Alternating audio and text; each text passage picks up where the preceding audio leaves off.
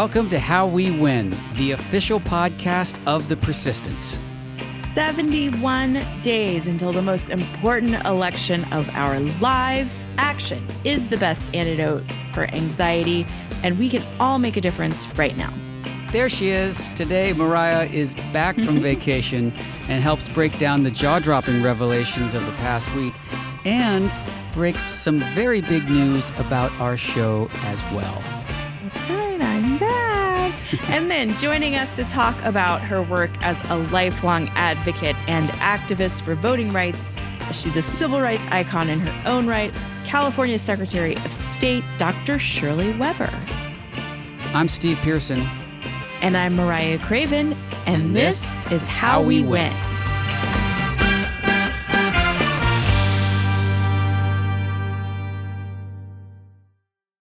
Mariah, I am so excited, first of all, that you're back. Hey, buddy. Nice to see you.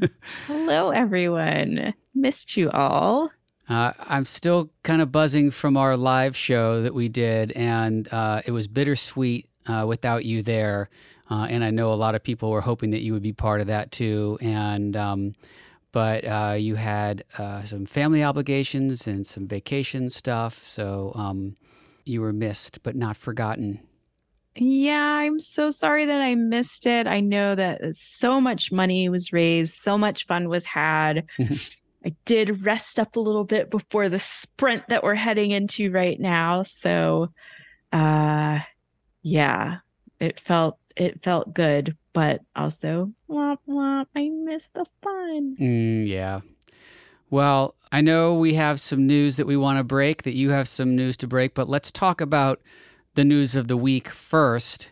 For me, there's so much to talk about. This week has just been jam-packed of a combination of justice and Biden accomplishments. But let's start with the Biden student debt relief, which is a really big deal. And for Biden to do this, it's really meaningful. It's we talk about it a little bit with Dr. Shirley Weber, Secretary of State Shirley Weber, who, of course, has incredible education bona fide, being a professor herself.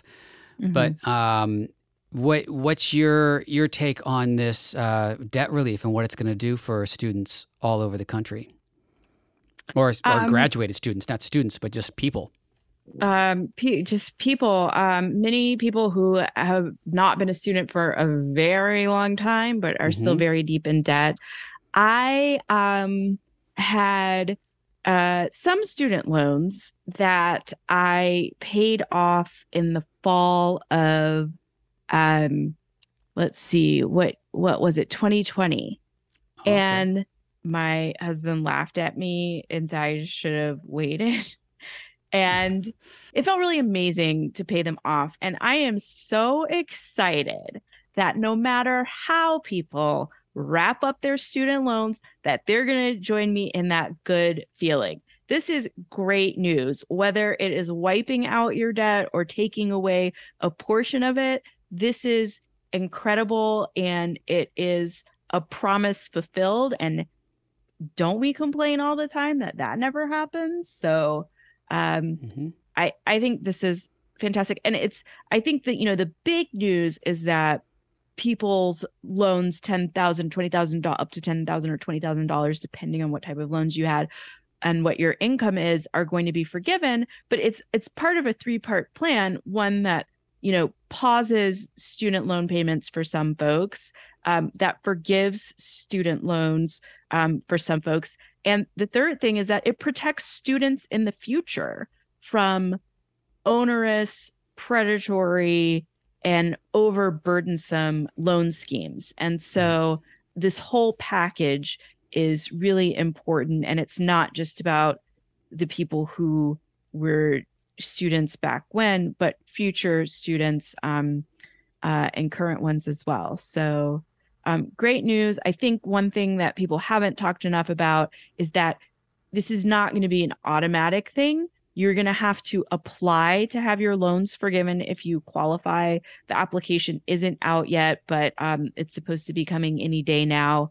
It will be open through the end of 2023, but you are advised to apply by November 15th of this year, because after that, the pause on payments will be over. And so, you're going to have to pay between the unpause and the time that your forgiveness application is processed. So if you don't want that window, then go ahead and get that application in as soon as you can. That's great practical flags while we're all celebrating what this is going to do for people. We should remind people to apply for it and take advantage of this program.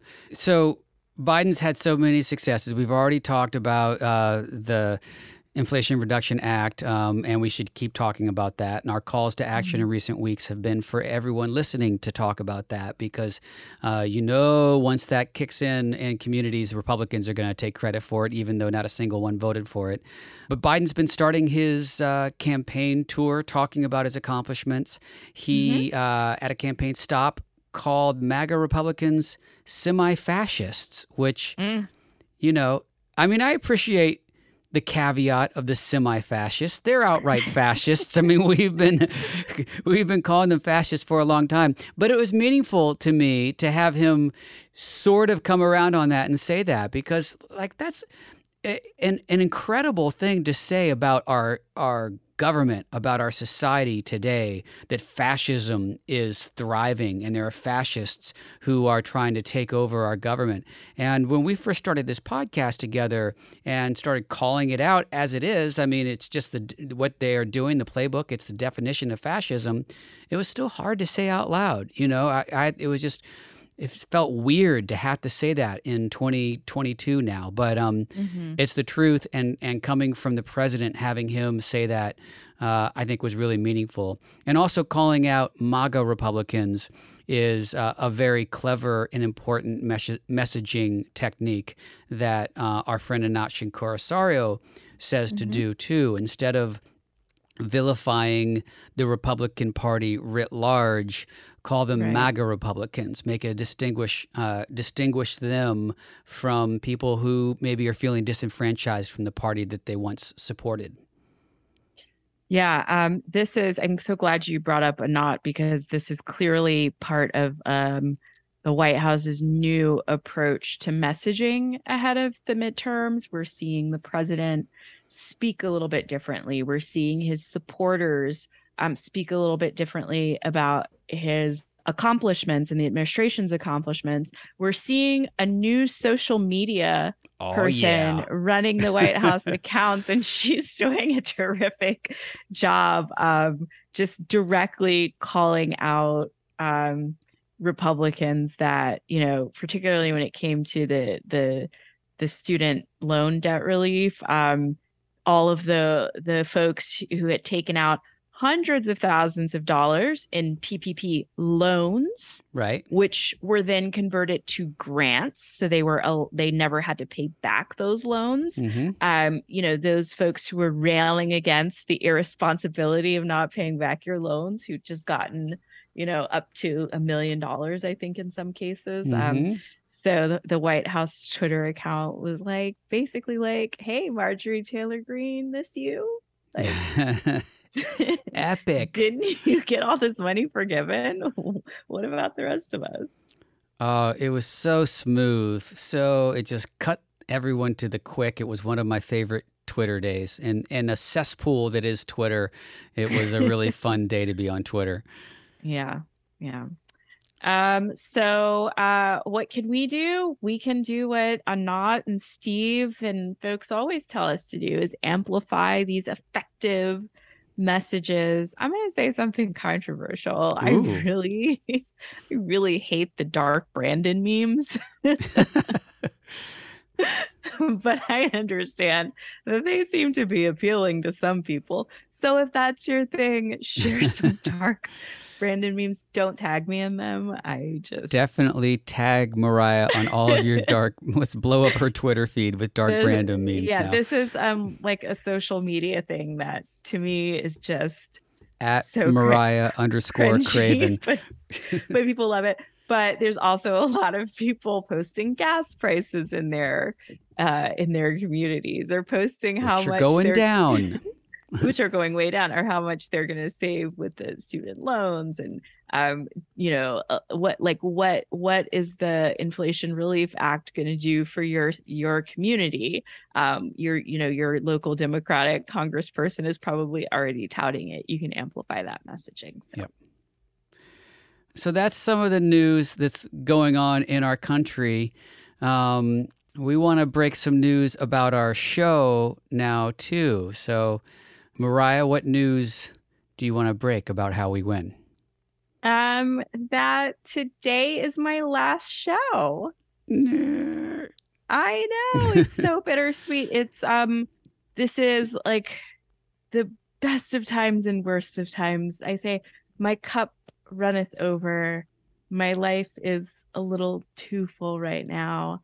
I talk a lot about having this incredible 2-year-old. He's amazing. Happiest baby on the planet, baby Jackson. He's so happy. He brings me so much joy. And he has a sister coming soon. So I'm having another baby, and I'm working more, and we have a big midterm coming up, and I'm just a little bit overwhelmed. And so I'm taking a step back from co-hosting the podcast. I'm going to become a faithful listener. And yeah, I'm excited and sad at the same time. I am so grateful to you, Steve. I've talked about this before. Steve has been amazing. This is his idea, his baby. He does the heavy lifting every week. So thank you, Steve, for this opportunity. It's been just such a privilege to do this with you for, I think it's been 3 years now. 3 years. Yep. Yeah. And our listeners, so amazing. They've built such a great community. And they've really been a lifeline during like the big life changes that I've had over the last couple of years. A baby and moving to Texas and all the things that come with living in the United States right now, which is a little bit, confusing and sometimes a little bit, I don't want to say scary, but it's kind of jarring being here right now. It's scary at times too. Yeah. It's scary. It is. It's scary at times. And then our guests have just been so incredible.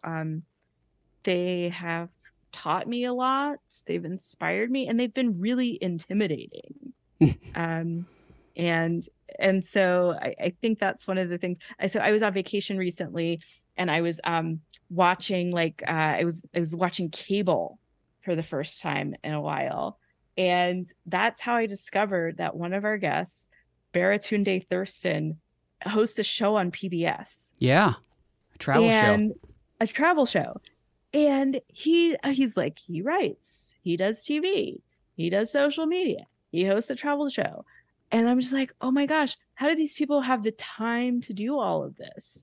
And that has been something that I've struggled with over the last year or two when I've gotten particularly busy, is like this idea that, oh my gosh, what if I'm not doing enough? And I've just had to sit and think about it and say, you know what? And ask myself, are you doing the best that you can? And if I'm not, then I up my game. But a lot of times the answer is yes, I'm doing either the best or the most that I can. And, so some days this has been about just keep moving, put one foot in front of the other. If I can make phone calls this week, I'll do it. And if I can't, then I'll tweet a link to making phone calls or something like that. And then the last thing I'll say is this time together has really solidified a feeling that I and a philosophy that I developed when I was working on campaigns and in that world. And that is a belief and a practice that there is a place for everyone to make a difference in the Democratic Party. It might take some courage and it might take some creativity to find your place, but there is something for all of us to do, no matter what our time, capacity, or talents are. So I just want to leave folks with that and hope that if you've been a listener and haven't taken action, that you think about looking for your place. If you've tried to take action and haven't been satisfied, then it's time to try again and try something else. We are a community. We're not perfect, but there's something for everyone here, and that's what makes us different. So it's beautiful. Let's move from that news right to our hero of the week. So, of course, I chose the hero of the week, and that is my friend Mariah Craven, who who is my hero. And man, I cannot tell you how much I'm going to miss doing this podcast with you and what you bring to it each and every week. Our listeners know. Maybe they don't, because it's so seamless. The knowledge that you bring, the perspective that you bring every week. I've just have so much gratitude for being on this journey with you over the last 3 years. We've really been chronicling just history in the strangest form. We neither of us knew what we were in for when we started this, political podcast. Oh my God. The whole idea was just to get people into action and help and get them volunteering and let them know what you just stated, that there's a place for them and that they can make an impact. And, this has been strange times indeed. And every week we've been coming together and you've been bringing your perspective. You've taught me so much. You always bring information that I didn't know about or wasn't thinking about. I'm just really, really grateful for you. You're the kind of person who doesn't seek out attention for the work that you do. You do it effectively in the background, you're just so vigilant and the epitome of persistence, and even through some really tough things that we all walk through. And I know you've had a lot of really tough things to walk through over the last 3 years while you've been doing the show. And then the last thing that I want to say is every week you bring your open heart and humanity to this show. And I know there's just no way to replace that, because you have a willingness to be vulnerable and honest with how you're feeling every week and every moment, that I respect so much. And I know our listeners connect to so much too. I am a huge fan of yours, Mariah Craven. I'm honored to call you a friend. You're a very important person in my life, and I'm so grateful for the 151 episodes in 3 years of this show that we've had the pleasure of doing together. So for all those reasons and more, Mariah Craven, you are our hero of the week. Oh my gosh. Wow. What an honor. Thank you so much. That was so sweet. Well, I put that on my resume. How we win hero of the week. Yeah, that'll get you far. That's there's been some luminaries who have shared that. There have been. I'm honored. It's been a use a cliche, an honor and a privilege. So thank you. Well, I'm going to cajole you into coming and checking in with us too, so you can't go away forever. Oh, that would be super fun. How do we replace Mariah on this show? I have no idea, because you are uniquely irreplaceable. And so what we're going to do, especially in the ramp up to the midterms, is have some guest hosts come on and kind of try not rush to find the person, but kind of organically find the right person. I definitely don't want to do this show by myself. And the perspective that you've brought, your lived experience, which is different than my lived experience, has been extremely important to me, and to our listeners, I know. So I don't have any news to break about a new co-host just yet, but we're going to have some fun bringing in some different people to help out in the coming weeks. I think that will be fun. I can't wait to see who fills in and where this goes. I'm super curious too. I love a mystery. I'm sad though. But I'm curious, and yeah, it's gonna be fine. Everything's fine. Everything is great. Nothing to be sad about. I'm probably going to be phone banking some of you people. So That's right. yeah, you'll be hearing from me some kind of way. But enough of the sentimentality. We got some work to do. That's right. I love your items on this week's to-do list because they're easy and effective.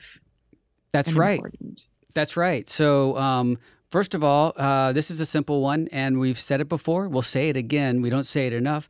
Check your voter registration, contact your friends and family, and make sure you are registered to vote. It seems simple, but Fair Fight put out a alert in Georgia that the voting rolls are being purged. Secretary of State Weber talks about it. Fortunately, we don't have that problem in California, but in Republican-held states, they are purging the rolls. And we need to make sure that everyone knows that and checks their registration and make sure they are registered to vote. So a simple place to do that is to go to vote.org and check out your registration. The other thing that we can do this week is I know so many of you have donated to the How We Win Fund. Thank you so much. That's amazing. If you haven't had a chance yet to join the donate team, it goes to Swing Left. And what they're going to do is take your money and at the exact right moment, send it to the exact right place to have the most impact. So you don't have to take the time to do the research and blah, blah, blah, blah, blah, and like figure out how to just make one donation. It'll go to the races that really need it the most and that we have a good shot of winning. That's right. All right. So what's your final reason for hope as co-host of this show, Mariah? Gosh, I always wait till the last minute to come up with these because some weeks are less hopeful than others. True. This week I'm full of a lot of hope. And again, I just can't say enough about the reason that we've done this podcast 152 times is the people who are listening. I'm so grateful for every subscription, every download, every rating, except for a couple. You know who you are. You're probably not listening anymore. No, I don't think they ever did. Yeah, they definitely did.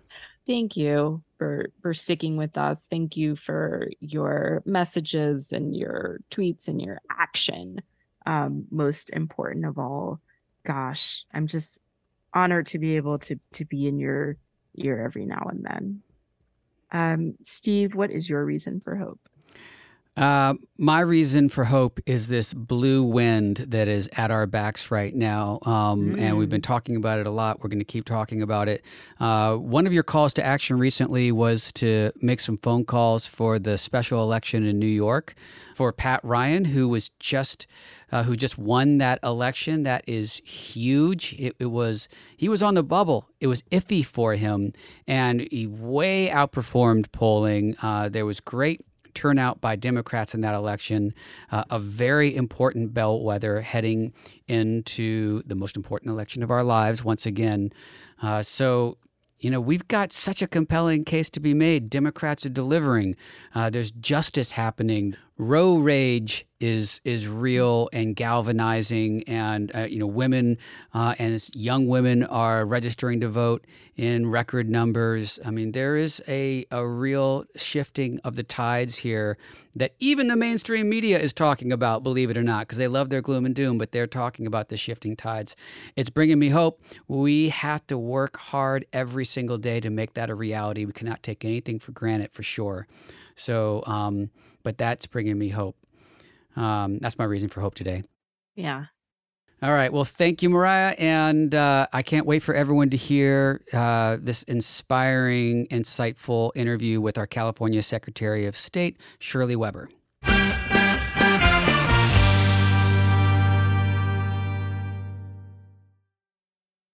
Prior to being appointed the first Black Secretary of State in California history, Dr. Shirley Weber served 4 terms as a California Assembly member. She's been on the front lines fighting for equality, civil rights, and voting rights her entire life. Steve loves hearing Secretary Weber speak. I do. I just want to point out that I've got on my Black Women's Democratic Club t-shirt with your name on it. It's a little stretched out over my belly right now. So I need to go up a size. But Secretary Weber, thank you so much for joining us today. It's always my pleasure. My pleasure. T-shirts very often, so that's a good thing. You credit your family's experience in the Jim Crow South as a driving force for your activism and legislative work. What are your earliest memories of your own activism? You know, I guess the early memories of my life deal with issues that I faced, I think, as a young woman, and particularly in high school. I saw things when I was young and understood some of the issues of race when I was a kid. But I think when I finally got to high school and I began to recognize some of even the discriminatory practices in a high school that was majority Black, a high school that's 99% African American, Manual Arts High School at the time. And I was in a class of those that expected to go to college, a class that was supposedly high achieving. And with a school that's 99% African American, there were probably 3 of us in that whole class that were Black. So that becomes shocking to you, and it's kind of ingrained in your mind that why aren't there more people who look like me in this area? You know, what's going on at this school that is majority Black that keeps us out of these classes, these gifted classes, and these programs that are designed to push folks forward and to make them high achieving and all those kinds of things. And so it became really clear to me. It became an issue for me as a young woman to raise these issues, to realize a tremendous challenge to me as a woman, as an African American woman. And then to go to UCLA and to see, you know, the things that were there right in the heart of the 60s and really seeing all of the issues being raised and really being bombarded with a lot of the stuff that I had kind of been shielded from in my community, but was put front and center at UCLA and the leaders at the time. So, you know, I became very aware of it, and I began to work in my own community where I lived on 45th and Broadway, because most of the kids knew nothing about UCLA. They knew nothing about college. You know, they were intrigued by the fact that I was going to some place they never heard of. It was an eye-opener for me, but also a responsibility that I began to volunteer at the Malcolm X Center and places in my community. I worked with Operation Breadbasket as an undergraduate to start looking at the practices that were occurring where they were taking the meat from Westwood and coloring it red and bringing it down to the neighborhood and selling it at the same price, doing it as its last day of being good meat, and protesting and operating with Operation Breadbasket to protest some of the discriminatory practices in the markets that existed in our community. These things were being done on a regular basis, and so it helped me to understand just how insidious discriminatory practices can be and how uninformed our community can be unless we have some trusted voices that really go and get the information and bring them to us so that we can understand what is occurring. Paying the same price for meat that's 3 days old, those kinds of things became very important to me as I began to realize as a student at UCLA that I had far more to offer than simply being a student for myself. That I had to come home and deal with my community and bring with it the knowledge and the information that I had gotten from being a student at UCLA. Well, as you mentioned, in the late 60s, early 70s, you went to UCLA. You received your BA, MA, and PhD by the age of 26. Prior to receiving your doctorate, you became a professor at San Diego State University at the age of 23, where you co-founded the Department of Africana Studies. because of your background, I want to ask you about President Biden's student debt relief package that he just passed. It forgives $20,000 if you went to college on Pell Grants, $10,000 if you didn't, caps loan repayments at 5% of your income. So that adds up to $50 billion in debt relief for 20 million people. But the criticism is it's not enough. There's a lot left behind. But by all measures, this is still a historic and hugely helpful thing. What are your thoughts on this? It's interesting you asked me that question because I was thinking about it this morning as I was reading about some of the Democrats who will not embrace Biden's plan because they, in certain places where there's a low graduation rate for college goers and so forth, and so they don't value it. But that makes an assumption that they don't value it. It may be a reality that it's inaccessible to them. Right. It's a whole lot of different people say they don't really value education. Well, if it's not made available and the resources are not there, you don't know whether people value it or not. And I haven't seen anyone who doesn't have a dream that one of their kids will go to college at some point because they themselves realize the value of it when they don't have it. I take pride in the fact that I graduated from UCLA as 26 years old, became a professor at 23, as poor as my family was.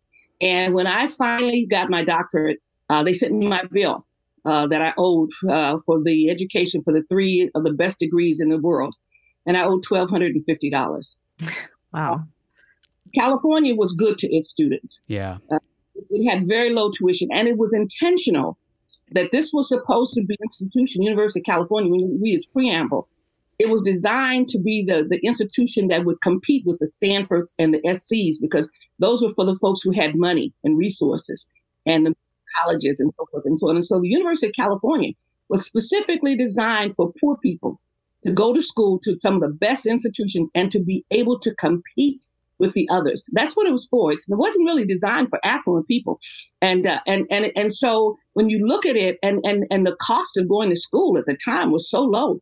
Even when I became a professor at San Diego State, it was like $37.50 for kids to go to San Diego State every semester. Okay. It's designed to help poor people. And the question becomes, does it work? And when my generation starts whining about, forgiveness of loans, we had nothing to forgive. And in fact, I had $2,500 as a debt from 3 degrees. And 50% of it was taken away because I had taught for at least 5 years. And if you taught for 5 years, you lost 10% every year. If I had taught in an inner city school, it would have been 20%. So those who went to school with me and went to teach in inner city schools had zero debt, And so then the question becomes, is it beneficial? Yes, because I'm a taxpayer. I'm an avid taxpayer. I live in California, remain in California, probably as a result of the degrees I got. I pay taxes. I contribute to California. I contribute to the wealth of California, to the intellectual capacity of California to be on the leading edge of education and all those things. Investment in education by state entities is critical to the development of that state. And we can't talk about our how wonderful California is, whether it's tourism, whether it's our concern for the ocean, whether it's our whole technology entity in San Diego and up in Silicon Valley. All those things are driven by the brain power of California. So you never lose when you pay for education. And we have benefited as a state as a result of being able to educate our children. When I was asked to run for the assembly, I was like, I don't want to, I'm tired. I've done all this work. Should I do it? And at that time, we were creating policies. And my friend Tony Atkins says, we have no one in the legislature that has as much knowledge as you have and commitment to K-12 and post-secondary. And I said, okay. And I said, I said, because I owe California, period. Wow. It has been good to me. It has changed the trajectory of myself and my family. $1,250. You said a few minutes ago that California was good to its students. You're proof of that. Let's talk about how California is really good to its voters. The state has been a leader in expanding voting rights, making the ballots more accessible. Your predecessor, my former boss, Senator Alex Padilla, implemented a really successful vote by mail system where every registered voter is automatically sent a ballot.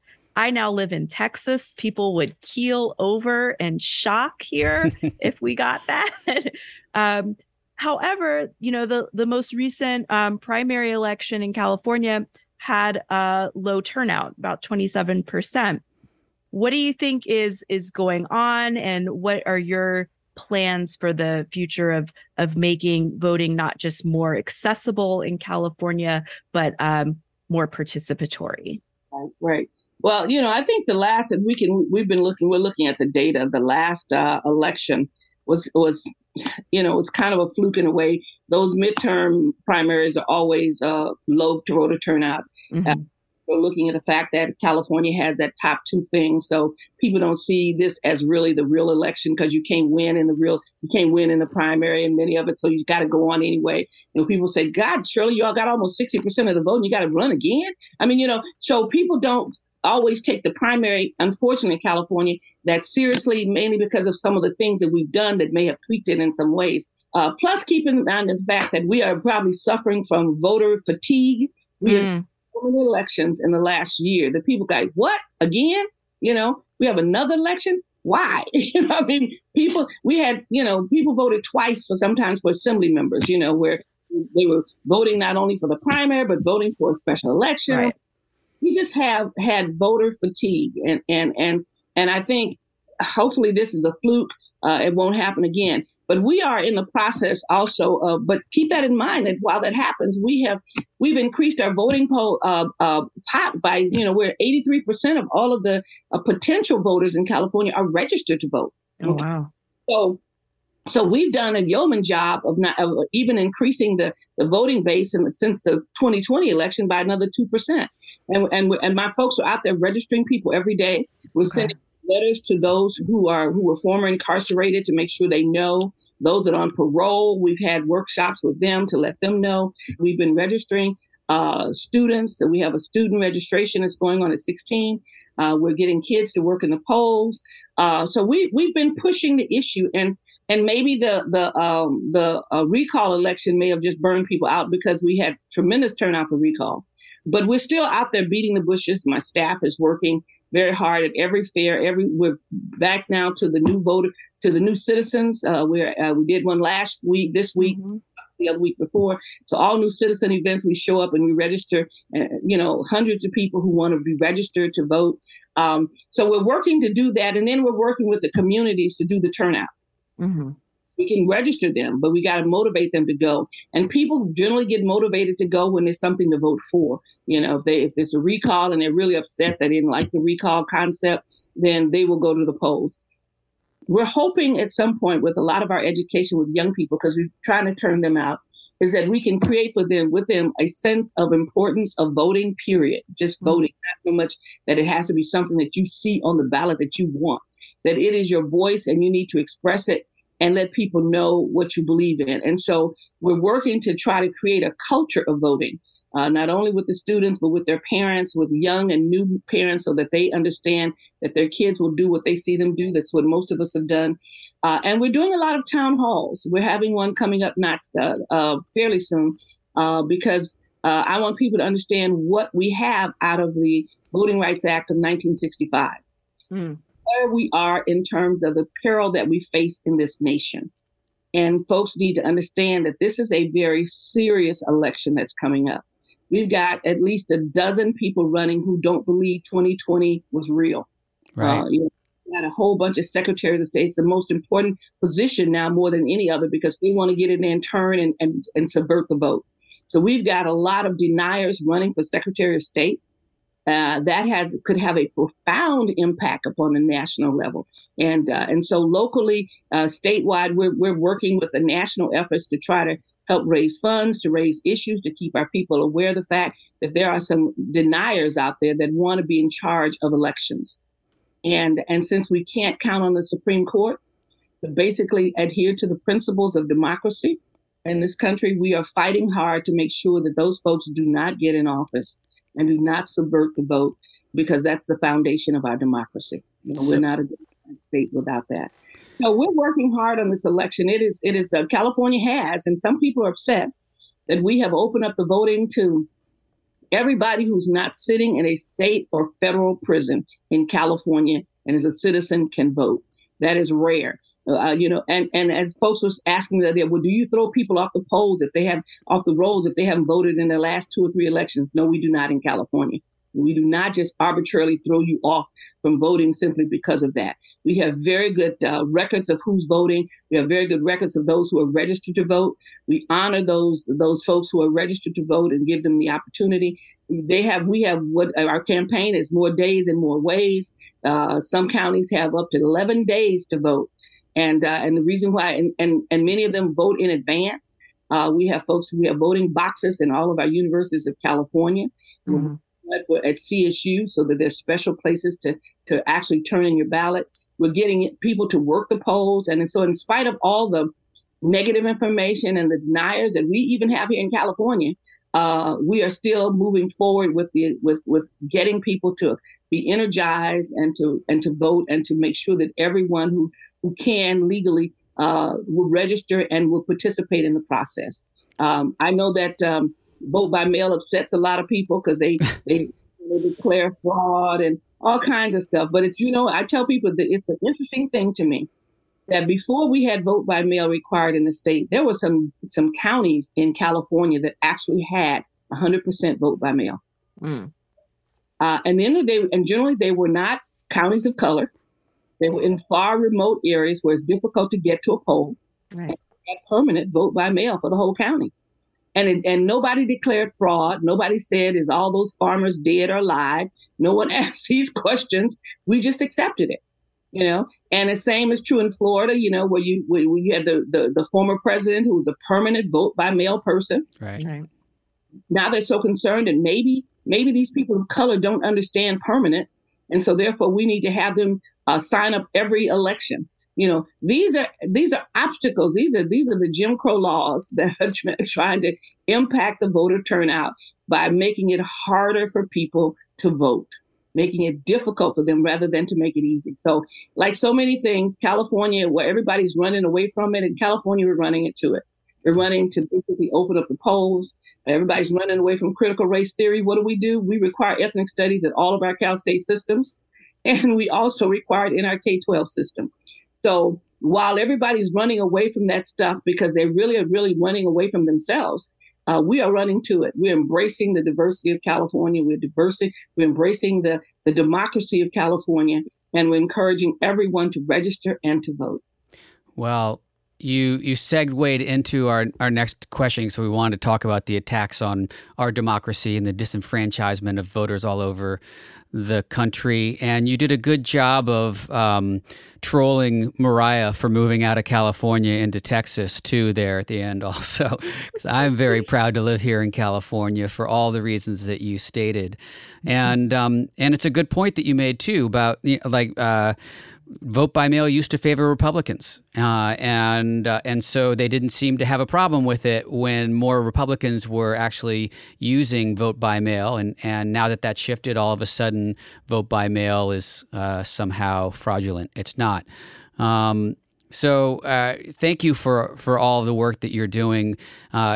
At a moment where we're feeling a great surge and momentum for Democrats heading into the midterms, I think it's really important for us all to remember the obstacles we still have to overcome, especially, as you mentioned, like in Georgia, they're purging the rolls right now. And as easy as it is for us to register voters here in California, it's 10 times more difficult in Texas, where Mariah is, to become someone who's able to register voters. So I guess the last question I want to ask you, holistically, knowing all of that, is what's giving you the most hope for the future right now?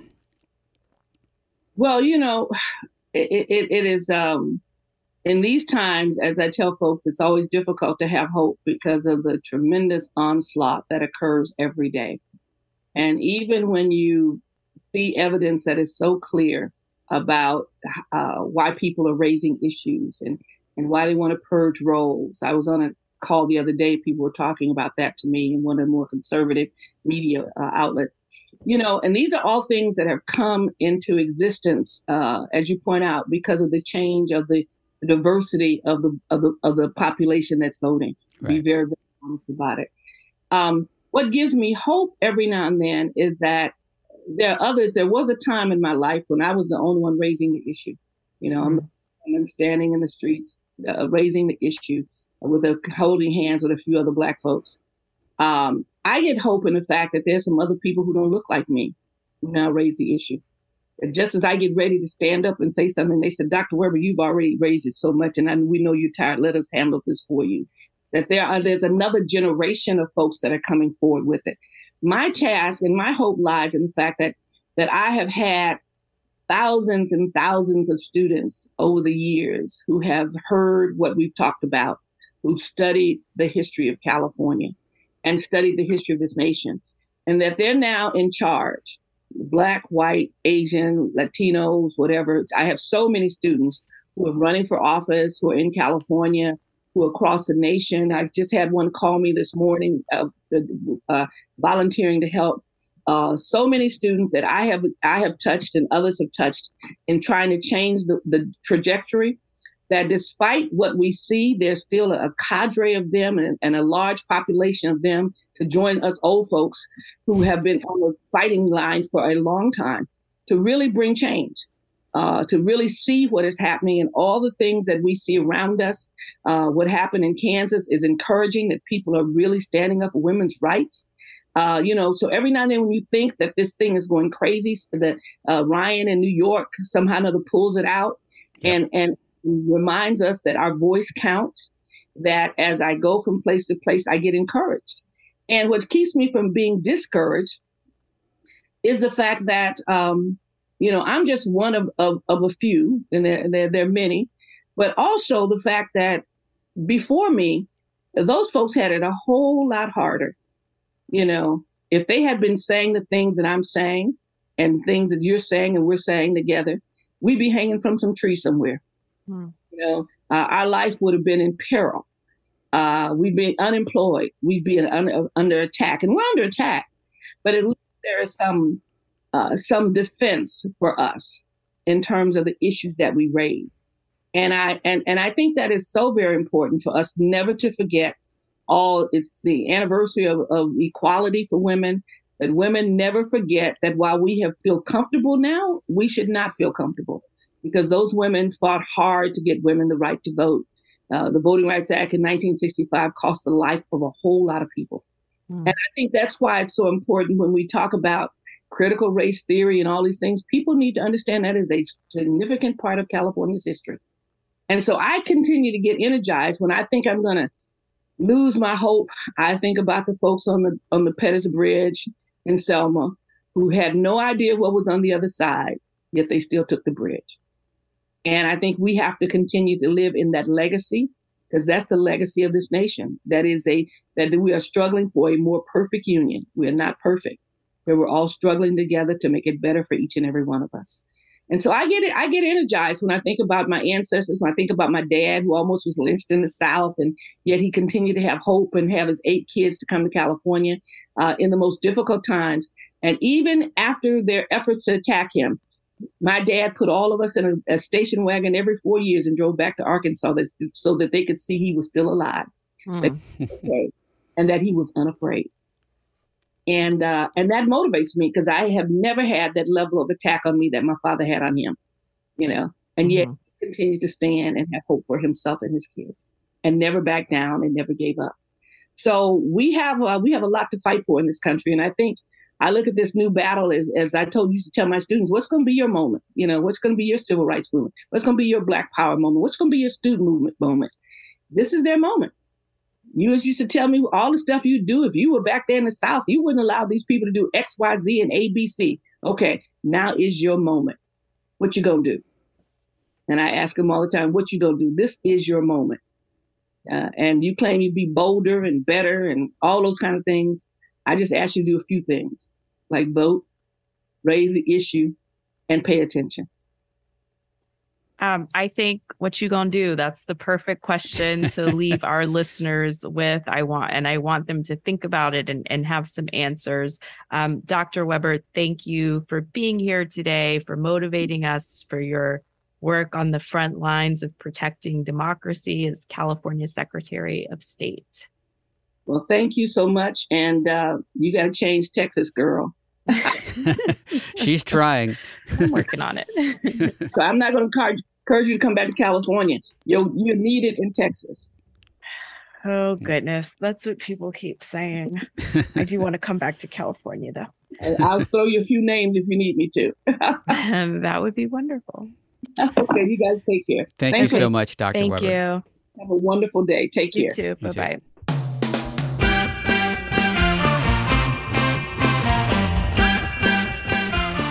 Thank you for joining us today. This is how we win. We win when we all get involved.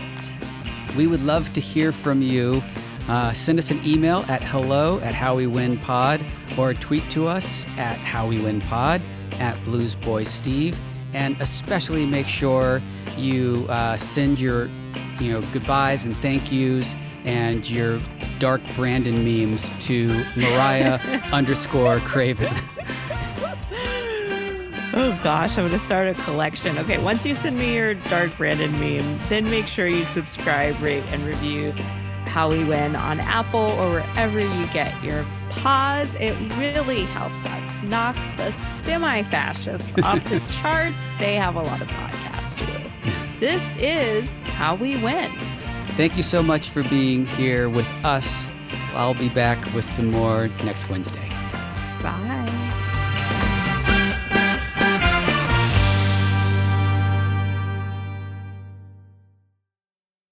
MSW Media.